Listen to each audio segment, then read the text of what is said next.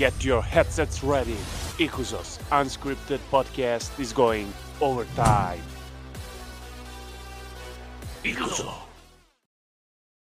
Ladies and gentlemen, it's hot like hell outside, but more importantly, tomorrow is gonna be even hotter in Rosemont, Illinois, as WWE superstars are coming to raise some hell and settle the bitter feuds in All-State Arena. So let's go with the 14th Hell in a Cell predictions. And by the way, like, what the heck? 6 matches for Raw brand and just one for SmackDown. I demand explanation for this. Where is Roman? Where are new tag team champions? Where's Intercontinental title for so long? But let's go with the pay per view. So Cody versus Seth Freakin Rollins. Let's see if Cody can be victorious for third time in third consecutive booking. Well, odds are on his side since he's coming from AW, and it really makes me question why WWE is making their boy, bred in WWE ring, the household name like Seth Freakin Rollins, take so many bullets.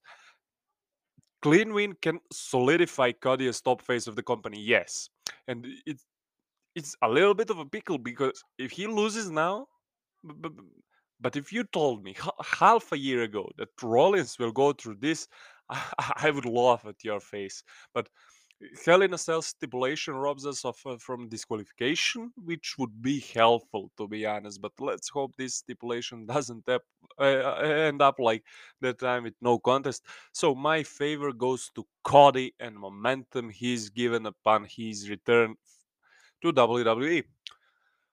Bianca versus Asuka versus Becky. So this is where the stuff gets complicated because Becky returned and pinned Bianca for 26 seconds. Like, what the hell? We are talking about EST of WWE.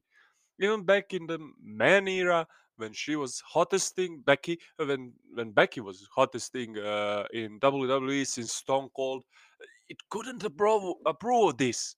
And Asuka returned recently, a magnificent talent. But this is not a time for Bianca to drop the belt. It would probably cause the riot among the fans. So I would not wonder if Bianca pins Asuka, as crazy as it sounds. So winner for sure, Bianca Belair, all my money on it. Lashley versus Omos and MVP in handicap match. Well, it's good to see MVP back in action. And if WWE has already decided to build Omos as unstoppable force, so be it. So be it.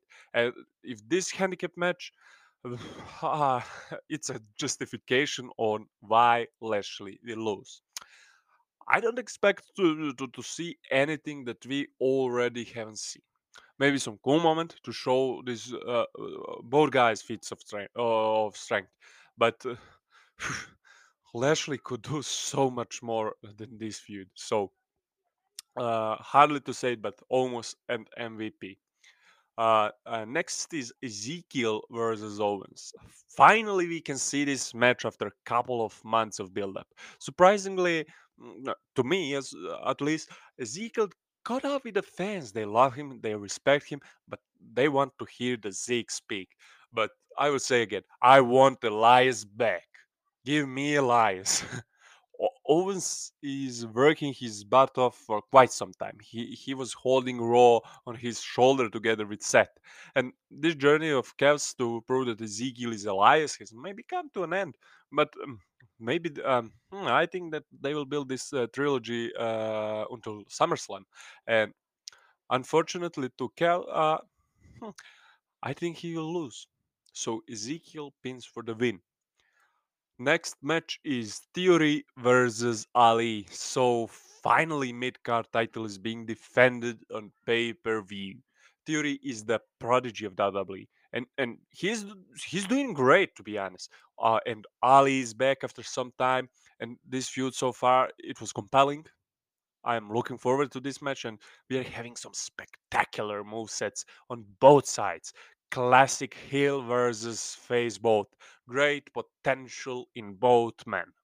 And I doubt Theory will be dropping his title anytime soon. So, win for the Theory. Next is a six-man tag team match: Finn, AJ Styles, and Liv Morgan versus newly formed Judgment Day. Let's see if AJ Styles has anything left in stock to stop Edge. And a real question is how much damage this will cause to the faces. Because WWE is pushing this idea of Judgment Day. Edge is playing with the fans on his social networks. Liv and Rhea had a magnificent chemistry in their fights, and they, not just fights when they were the team as well. And Damian and Finn, they are one of the best that NXT has given. Maybe betrayal from Finn would lead to loss. I wonder if we'll see the devil again, and maybe we'll see Bray Wyatt back because he started playing with us on his social media accounts. So let's see what this match has for us. But there is no way Judgment Day could lose now and lose momentum about their establishing as a terrorizing stable. So win for the Judgment Day. And for the end, Madcap Moss versus Happy Corbin. Let's finally finish with this. Madcap returned with the emergency vehicle on the last SmackDown and he wants a revenge on his former partner. The WWE seems really invested into this storyline for some reason unknown to me. But reports suggest that Moss can be expecting push somewhere soon. But I wonder more what is next for Corbin. So in a no holds barred, Baron Corbin will have Happy Corbin will have all the tools at his disposal, but I doubt he can recover from multiple chair shots Madcap is preparing. So for the end of the predictions, Madcap Moss for the win. See you soon. You are lock and loaded to make your bets and stay tuned for more.